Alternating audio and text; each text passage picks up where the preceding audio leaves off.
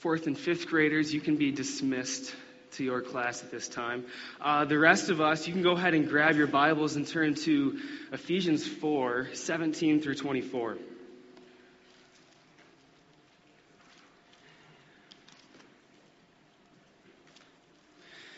And while you're turning there, you might remember that about a month ago, back in June, I know it's been a while, but I preached from this passage about how we are to be growing into maturity as Christians and as a church. And I talked about we're to be growing in likeness to Christ in every way possible. That's really what spiritual growth is. It's growing into likeness to Christ. And last time I preached from this passage in Ephesians, and I focused specifically on the mind. And on the parts of this passage where Paul draws attention to the condition of our minds. And so we talked from this passage about how our minds, before we came to know Christ, were darkened and futile, that they were blind to the glory of God. We talked about how when we came to know Christ, God lifted the veil from our minds so that our minds could now see and understand and comprehend the glory of God in the gospel. And now we talked about how now that we have been saved as believers, we have a renewed mind, but not yet a perfected mind. And so until our death or until Christ's return, we are to be renewing our minds constantly by setting them on Christ, seated at the right hand of God. And we talked about how when we became Christians, God does not wish for us to check our minds at the door. But He wishes to engage our minds and to grow our minds with high and holy affections for Him. And to grow our minds with high thoughts of Him and knowledge of Him. So that was about a month ago. That's a quick review. Now this week we're going to preach from the same passage, but we're going to move from the head to the heart. So last time we talked about the mind. Now we're going to talk about growing into maturity in our hearts and what that might look like.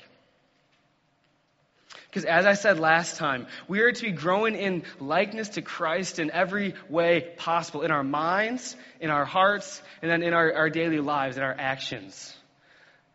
So that our maturity should be well-rounded, involving every facet of our beings. Right, that's what we're after in spiritual growth as individual Christians and as a church. So last time was the mind. Today we move on to the heart. And all that being said, let's begin in verse 17. We'll read verses 17 through 19. If you're new here, just a warning, your version of the Bible may sound a little bit different than mine, or even a little different from your neighbors next to you. That's okay. It's all the same meaning. But starting in verse 17, it says this. Now this I say and testify in the Lord, that you must no longer walk as the Gentiles do in the futility of their minds. They're darkened in their understanding, alienated from the life of God because of the ignorance that is in them due to their hardness of heart.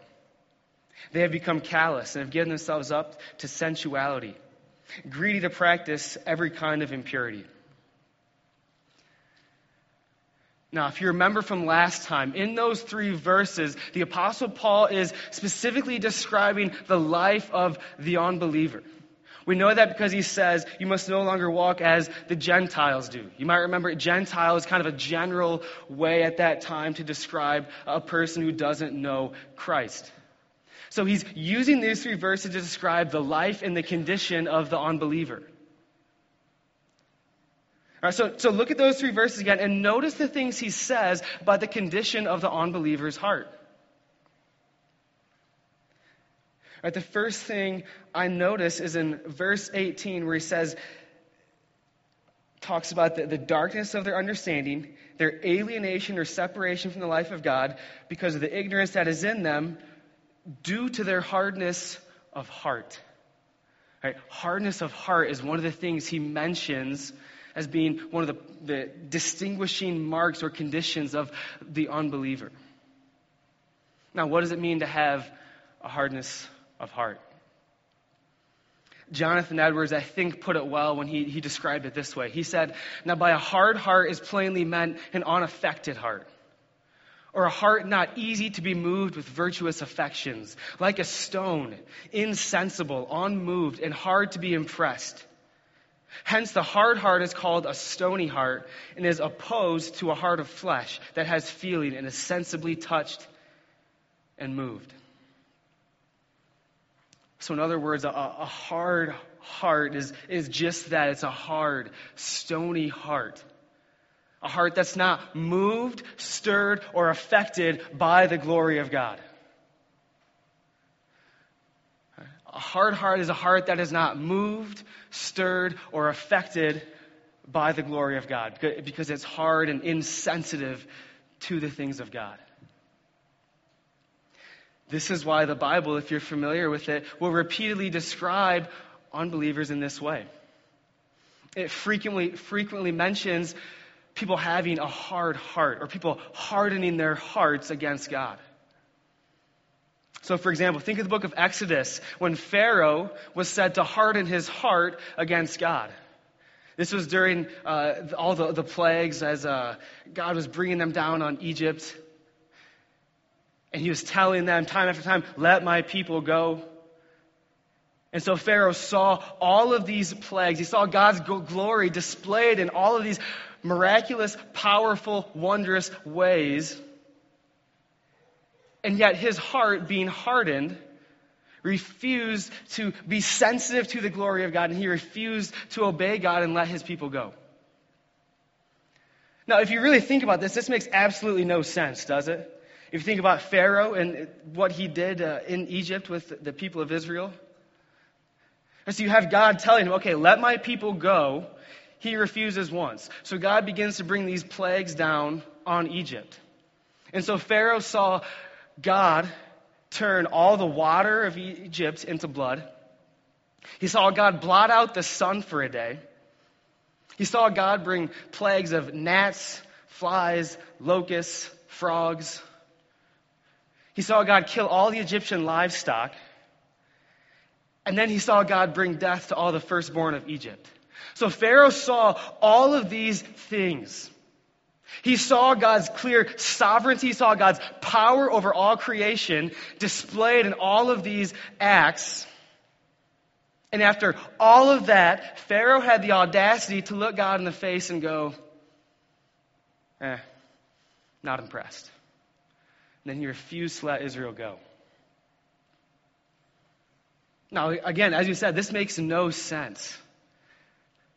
Having seen God's power and sovereignty on display, why would he not just let them go? Just go.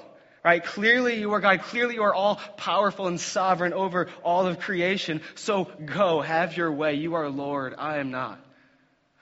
Yet he didn't. He said no and continued to disbelieve and refuse to walk in obedience.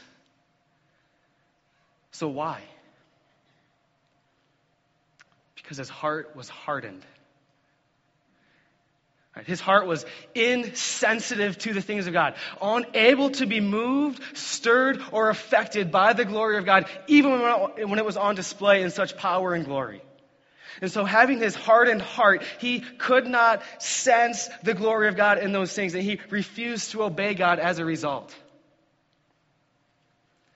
For another example, think of the earthly life and ministry of Jesus Christ. Right. Never had such a full and wondrous display of the glory of God appeared on earth. Right. He was God come down in the flesh. Right. Living, walking, breathing, talking, performing miracles among us. Yet when he came, preaching, teaching, performing miracles, doing these things, displaying the glory of God so fully and perfectly, many people refused to believe in him. They literally heard words come out of the mouth of Jesus. They literally saw him perform miracles. Yet like Pharaoh, they saw these things, these displays of God's glory, and after seeing that, they looked at him and went, not impressed. And again, this makes no sense to us, doesn't it? How can you see the person of Jesus in front of you, speaking, teaching, performing miracles, and yet refuse to believe? Their hearts were hardened. Their hearts were insensitive, stony, unable to be moved, stirred, or affected by the glory of God. So that even when it was on full display right in front of their eyes, they had no ability to sense it because of their hard hearts. So when Paul speaks of the hardness of heart in Ephesians 4:18, he's talking about this total insensitivity to the things of God. Right, this inability to be moved, stirred, or affected by the glory of God, even when it's on display right in front of us. In fact, he continues this thought in verse 19 when he says, they have become callous. Your translation might read, they don't care anymore. Mine says they have become callous. Now, the word callous is a good literal translation of the Greek here because the Greek word used here literally has the meaning of a callus on the skin that keeps you from feeling pain or keeps you from feeling anything else. Now, we've all had calluses. I know being an athlete, I would always develop calluses on my feet, hands. I always kind of liked them because it kept me from feeling pain I otherwise would have felt. But just think of the calluses that you may have right now or that you've had in the past. That over time it develops this hardness, that layer after layer of skin develops, and soon that layer of skin and that spot is so hard that you really can't feel anything. You can't feel pain or anything at all. Right? Now imagine for a second what it might look like for a heart to be calloused over. To be so hardened, so built up that it lacked all sensitivity. That had no feeling left in it. It was just this hard, calloused, stony heart. This is the picture that Paul is giving us in verse 19 when he says that they have become callous.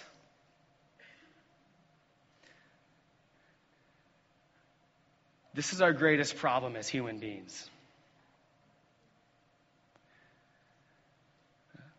Our greatest problem as human beings is not that we do bad things, but that we are bad in the very core of our beings.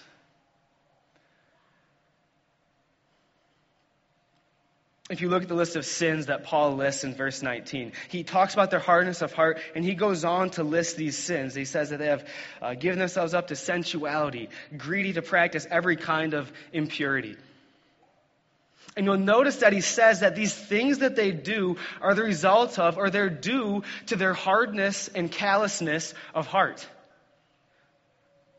So in other words, what Paul is saying is that the bad things, the evil things, the sins they commit are nothing more than the outworkings or the symptoms of their hardness of heart. And so it is with us. Our greatest problem is not that we do bad things. Yes, that's bad. But our greatest problem is that our hearts are hard and stony. Right? There's a disease in us that needs cured. And until that's cured, the symptoms will continue to work themselves out in our daily lives. This is why Jesus said that out of the abundance of the heart, the mouth speaks. That the heart is the fountainhead of our lives. That whatever is in it is eventually going to end up coming out of our mouths, in our hands. And so what is in our hearts will ultimately determine what happens in our lives and what comes out of our mouths. So again, this means that our greatest problem as sinful, fallen humans is not that we merely do bad things, but that we have bad hearts, hardened hearts, calloused, stony hearts that are insensible and unaffected by the glory of God. And that out of the abundant hardness of our hearts, our mouths speak and our hands work. That the individual sins we commit are nothing more than the symptoms of a greater problem in us. Now, let me give you an illustration here. Let's say that tomorrow morning, I wake up with a headache. All right, no big deal. But over the next few days, I begin developing a nagging cough. And over the next few days, I start developing skin sores all over my body that begin to seep and bleed. Kind of gross, I know, but bear with me. But a few days after that, I develop a bad fever. And a few days after that, I begin just dropping weight for seemingly no reason. Like any normal human being, what am I thinking? Something's wrong with me. Like there's something wrong with my body. Yeah, the headache, it started with that. That was weird. The fever, okay. But I take all these things together now, all these symptoms at once. Something's wrong. And so I begin to worry that, what could this be? What is wrong with me? I need to go to the doctor and I need to see what's up with this. So I go to the doctor, I tell him all my symptoms, and I tell him about the headache, the cough, the skin sores, the fever, the weight loss. He listens, he spends a little time thinking about it, pondering what this could be, how he might possibly treat it. After spending a little bit of time thinking about it, he finally goes, okay, I heard all your symptoms, so here's what I'm going to do. I'm going to give you a bottle of ibuprofen to take care of the headaches and the fever. How about some cough syrup and some cough drops? That'll take care of your cough. I'll give you some Band-Aids, maybe some Neosporin for your sores. That'll kind of help clear those up. And then I'm going to give you a doctor's note that'll tell you to double your calorie intake. That should take care of the weight loss. And he sends me on my way. So I thank the doctor, I leave his office, and I begin to take his prescribed means.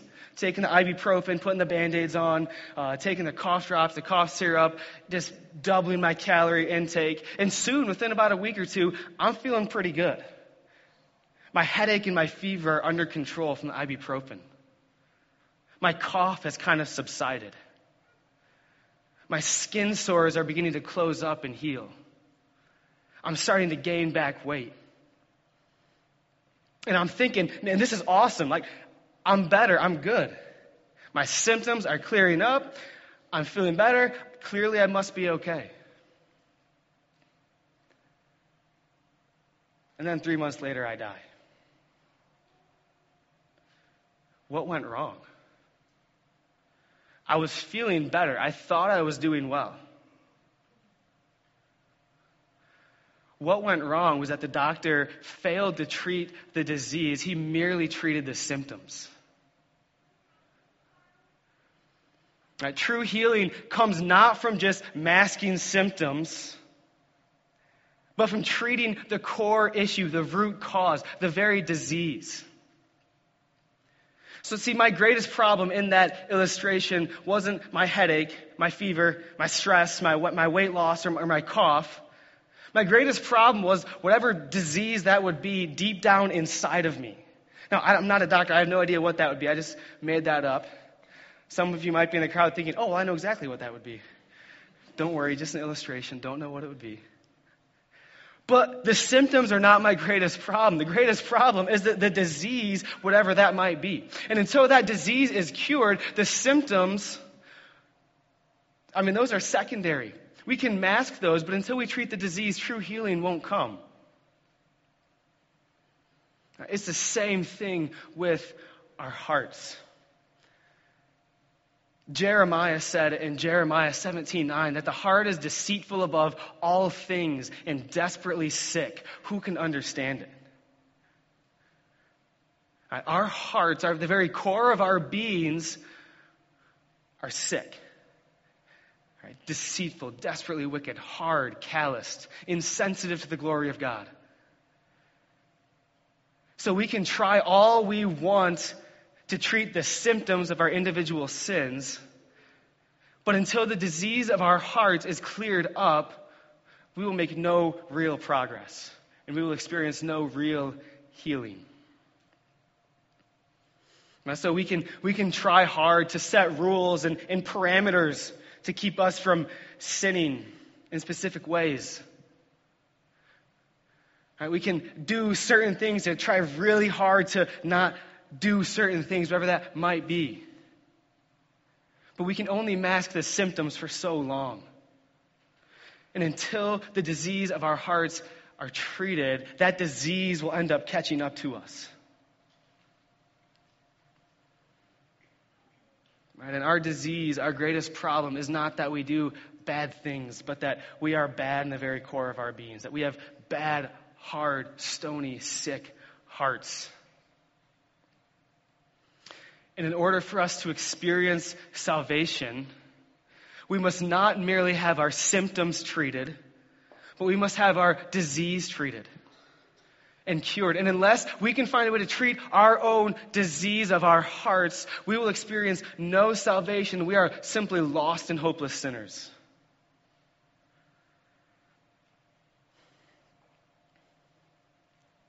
Now turn with me to Ezekiel chapter 36. It's going to be Old Testament, a ways back. But Ezekiel 36.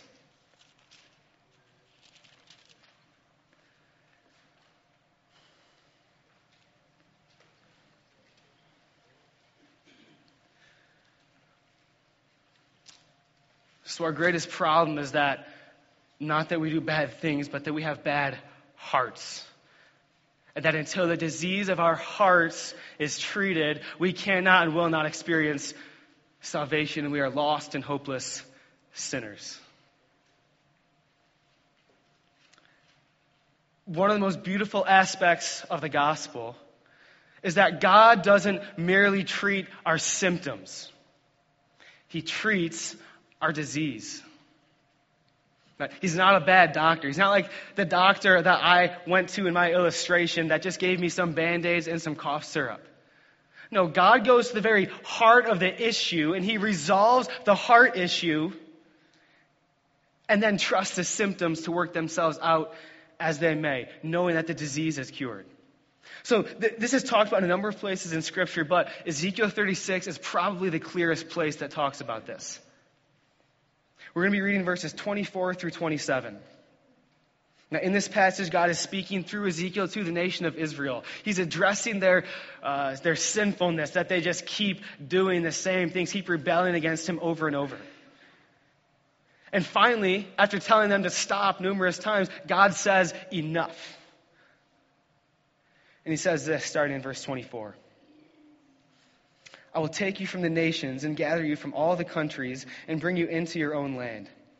I will sprinkle clean water on you, and you shall be clean from all your uncleanness. And from all your idols I will cleanse you. Here are the key verses, 26 and 27. And I will give you a new heart, and a new spirit I will put within you. And I will remove the heart of stone from your flesh and give you a heart of flesh.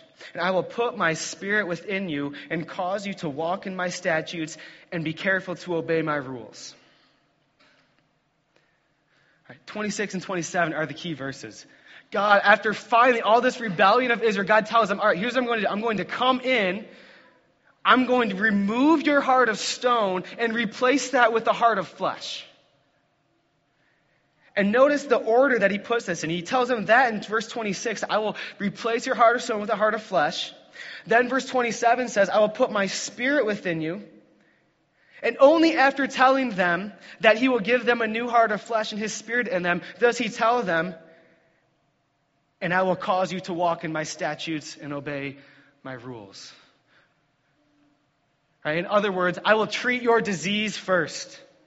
And after your disease is treated, your symptoms, your actions, your daily lives, and your words will begin to take care of themselves. Because the disease has been treated. Your stony heart will be replaced by a heart of flesh.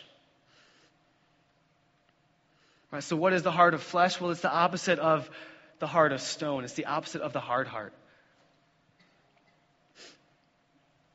So if the hard heart is unmoved and unaffected, insensitive to the glory of God, the heart of flesh is the heart that sees the glory of God, the heart that senses it, is moved and stirred and affected by it, and then is drawn to it. So that God himself becomes the great object of desire for the heart of flesh. God tells him that this is what I'm going to do. I will replace your hard heart that is insensitive to me. I will take that, replace it with a heart of flesh that now sees and senses my glory, is affected deeply by it, and is now drawn to it. And this is what God tells Israel he is going to do. And for us now, on the other side of the cross, the reality of the gospel is that through Christ's life, death, resurrection, this has happened. That through our faith in him, we are united to him. And when we come to know Christ as our Savior, God performs this heart transplant on us. We have a new heart. He removes our heart of stone, replaces it with a heart of flesh. And so the good news of the reality is that for us in here who have turned to Christ in faith, this has been done. We have a new heart of flesh. Right? God does not merely treat our symptoms, he treats the disease. Right? At our conversion, the Holy Spirit came, indwelt us, removed our heart of stone, replaced it with a heart of flesh, so that our greatest problem has been dealt with. Right? This is the gospel. The gospel is not try harder and be a better person.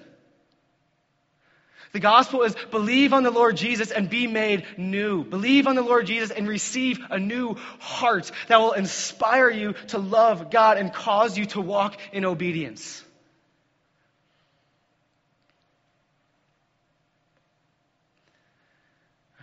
This has been done in us.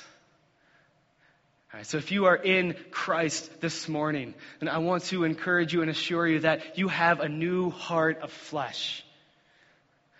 All right, to those who have not believed on the name of Christ, I again plead with you.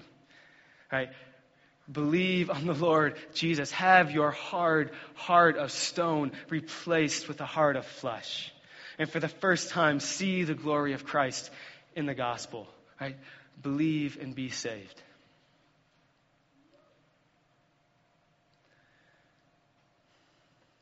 Now, you might be asking, what might it look like to have this heart of flesh? What might it look like to have a heart of flesh that is now sensitive to the glory of God? A heart that is now drawn to him, that is moved by him. A heart that holds him up as the greatest object of our desire and joy.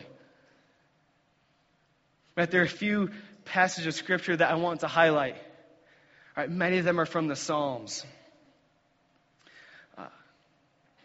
The first one is Psalm 16:11. The psalmist writes, "You make known to me the path of life. In your presence there is fullness of joy.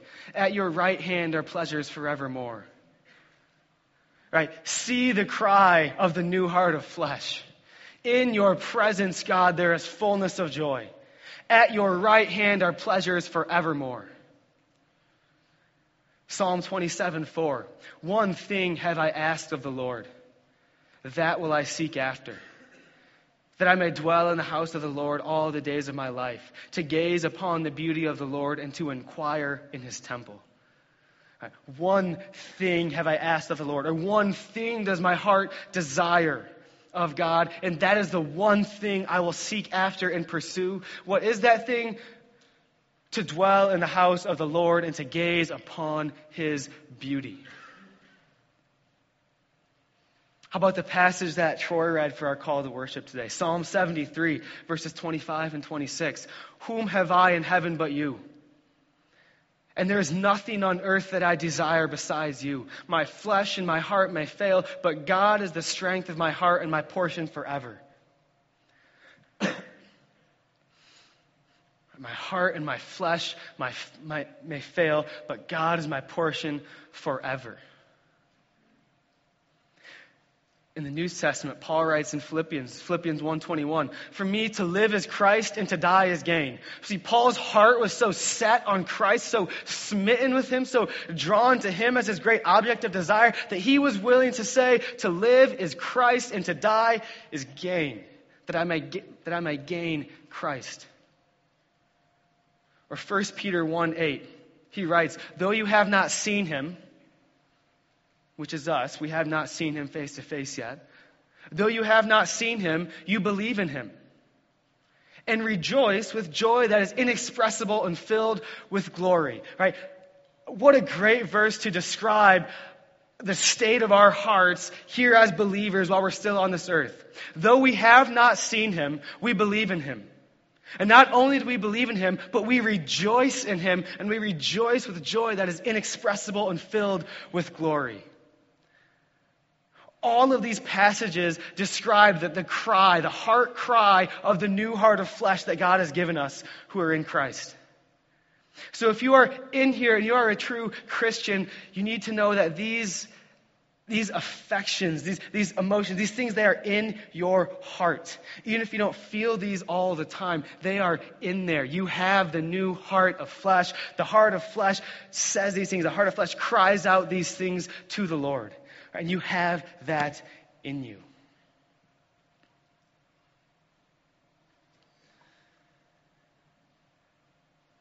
So now, what does this have to do with us growing into maturity as Christians and as a church?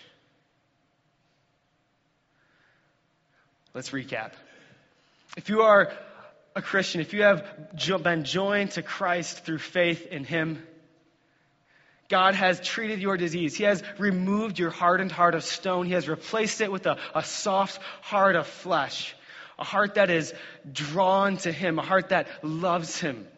A heart that holds him up as its great object of desire and joy. And this has been done in you who are in Christ.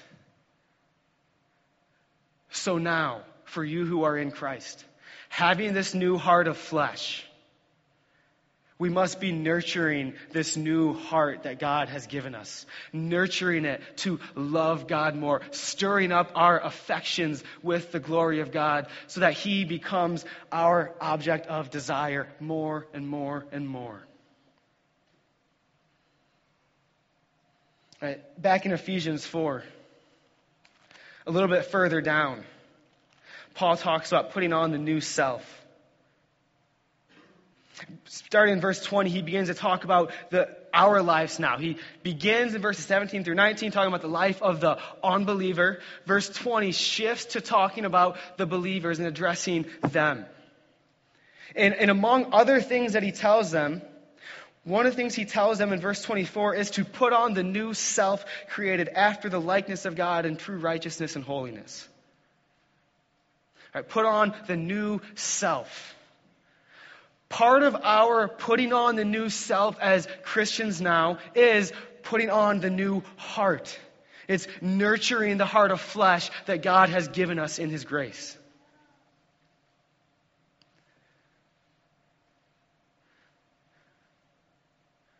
Our sinful, deceitful desires of our hardened heart have been replaced with pure and holy desires to know God more, to love him more. We now see his glory and are deeply moved and affected by it. And so what does this mean for us? This means that when we walk into church on Sunday mornings, or when we walk into a Bible study, or whatever it might be, a Sunday school class, I don't know. That we shouldn't just be eager to walk in and learn something. We shouldn't just be eager to walk in and to engage our minds. We should, that's important, but that's not all we should be eager to do. Likewise, we should not only be eager to glean some piece of practical advice or wisdom so that we can apply in our daily lives. Yes, we absolutely should. We should be engaged in our hearts. We should be engaged in our daily lives with practical advice and wisdom. But we must not neglect our hearts. We must not check our hearts at the door. So that when we walk into church or a Bible study or whatever it might be, we should not only be eager to learn something and to gain practical wisdom, but also to deeply engage our hearts with the love for God. Right, by setting before our hearts His glory, so that our hearts are growing in their hunger to know Him and love Him more. Likewise, when we do our personal devotions, we don't just walk to our Bible in the morning or whatever time of day that you would do this, eager to grow our minds and stimulate our mind with some interesting fact. That's good, but we don't just do that. We don't merely go to it eager to find some piece of advice or wisdom to help us this day, although we do that, and that's a good thing. We must do those things while also going to our Bibles, going to the Lord in prayer, eager to engage our hearts, eager to set before them God in all His glory, that they might develop a greater and greater hunger for Him. Right, we must not check our hearts at the door. If we are to be growing into maturity as Christians, we must be engaging and deepening our new hearts as Christians. And ultimately, this is the truest, most lasting, and most effective path of transformation in growing into maturity as a Christian. God has treated our disease, not just our symptoms. We have been given a new heart of flesh that is sensitive to His glory, a heart that is stirred and moved and affected deeply by the glory of God, so that He has become the great object of our desire and joy. And as we press on towards maturity, we must make sure that we are continuing to treat the disease that remains in us by continuing to nurture this love for God in our hearts. We still have a sinful nature. We still have a sinful nature. And so we press on towards maturity, towards Christ-likeness. We continue to treat the disease of our sinful nature in us by nurturing our hearts. And as we nurture this love for God in our hearts, as our hearts become increasingly moved and affected by His glory, so our hearts will become more and more satisfied with Him. The more satisfied our hearts become with God, the less our hearts will be satisfied with sinful pleasures. So, right, sin ultimately arises from a broken affection in the human heart. Take whatever sin you will, pride, lust, greed, selfishness, whatever sin you take. It ultimately arises from a broken affection in our hearts. That our hearts see something as being desirable and then we go after it. What's the best way to dislodge a broken affection from the human heart? What's the best way to dislodge a broken affection from the human heart? We can try really hard to just kick it out and displace it. But what's the best and most effective way to displace a broken affection from the human heart? You replace it with a more beautiful thing.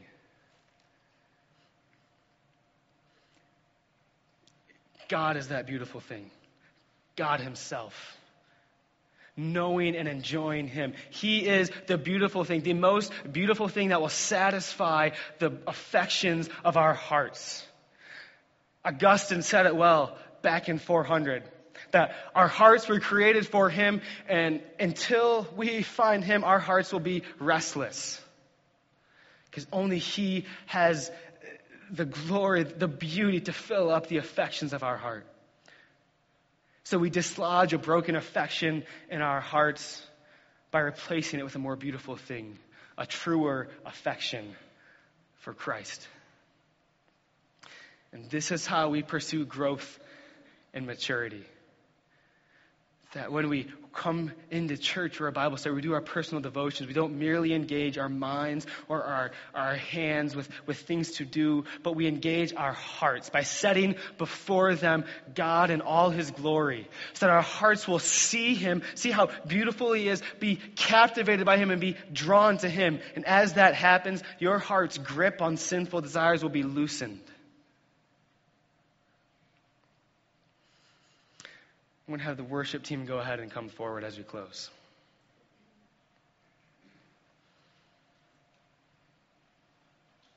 All right, last month, I know it was a while ago, but we said that God does not wish for us to check our minds at the door when we come to know Christ. But we said that God wishes to engage our minds with high and holy thoughts of Him, growing in our knowledge of God, learning more, learning sound doctrine, growing in our knowledge of it, learning how to set our mind on Christ and think thoughts that are pure and true and excellent and holy. And in the same way, God does not wish for us to check our hearts at the door, but He wishes to engage our hearts with high and holy affections for Him. Growing into maturity in our minds is good and necessary, something we should be pursuing as Christians, but we must not leave our hearts behind. So as we renew our minds now with the truths of God and His Word, we must be sure that that truth is not just entering into our minds and just staying there stagnant. We must allow it to seep down from our minds into our hearts, so we're not only transforming our minds, but also transforming our hearts. And as our minds are renewed, as our hearts are renewed and transformed, our lives will begin to be renewed and transformed. If I go back to that illustration where I went to the doctor, let's say I would have gone to the doctor and he would have found some serious disease with me. And instead of merely treating my symptoms, he goes, okay, we're going to treat this disease. And he does it successfully. He removes the disease and replaces it with good health. My disease has been cleared up. Now that that's cleared up, my symptoms, they'll begin to take care of themselves. Right? The heart is the fountainhead of our lives. Right? If the heart is pure and good, then it will naturally bring out that which is pure and good. And so we renew our minds with thoughts of God. And we renew our hearts, our new hearts, with pure and true affections for God. And as we do that, we also work for the transformation of our daily lives. Because it's ultimately the transformation of all three that we're after as we grow into maturity. And it's that we'll talk about next week, the transformed life. As we get ready to sing here, I want to end with this quote, another quote by Jonathan Edwards. He said this in regards to congregational singing. He said, the duty of singing praises to God seems to be appointed wholly to excite and express religious affections. So in other words, God has appointed us to sing in church for the purpose of exciting or stirring up our hearts for affections for God, and then also for the purpose of expressing those to Him and to the other believers present. Right, God has appointed that we sing, not just for no reason, but to stir up our hearts for Him. And then as our hearts are stirred up, to express those in song and in words. All right, would you stand with me and let's pray.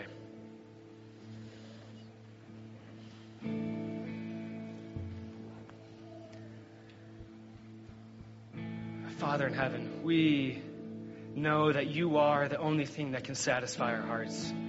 We know that You have created us to know You. You've created our hearts to be satisfied in You.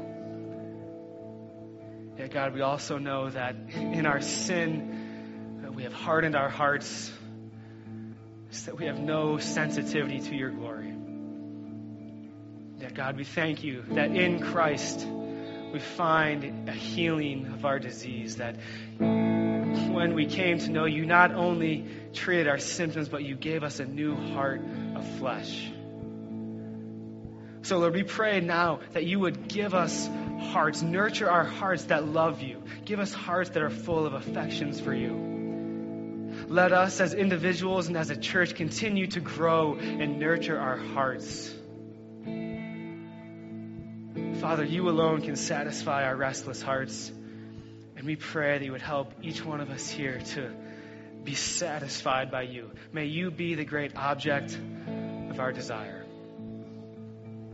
And Father, I pray now for anybody here today who does not yet know you.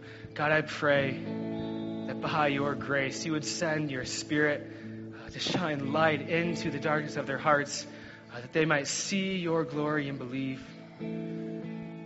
Father, let today be a day of salvation, a day when a heart of stone is removed and a heart of flesh is given instead. So, Father, we sing now to express and to stir up our affections for you. To you alone be the glory. It's in Jesus' name we pray.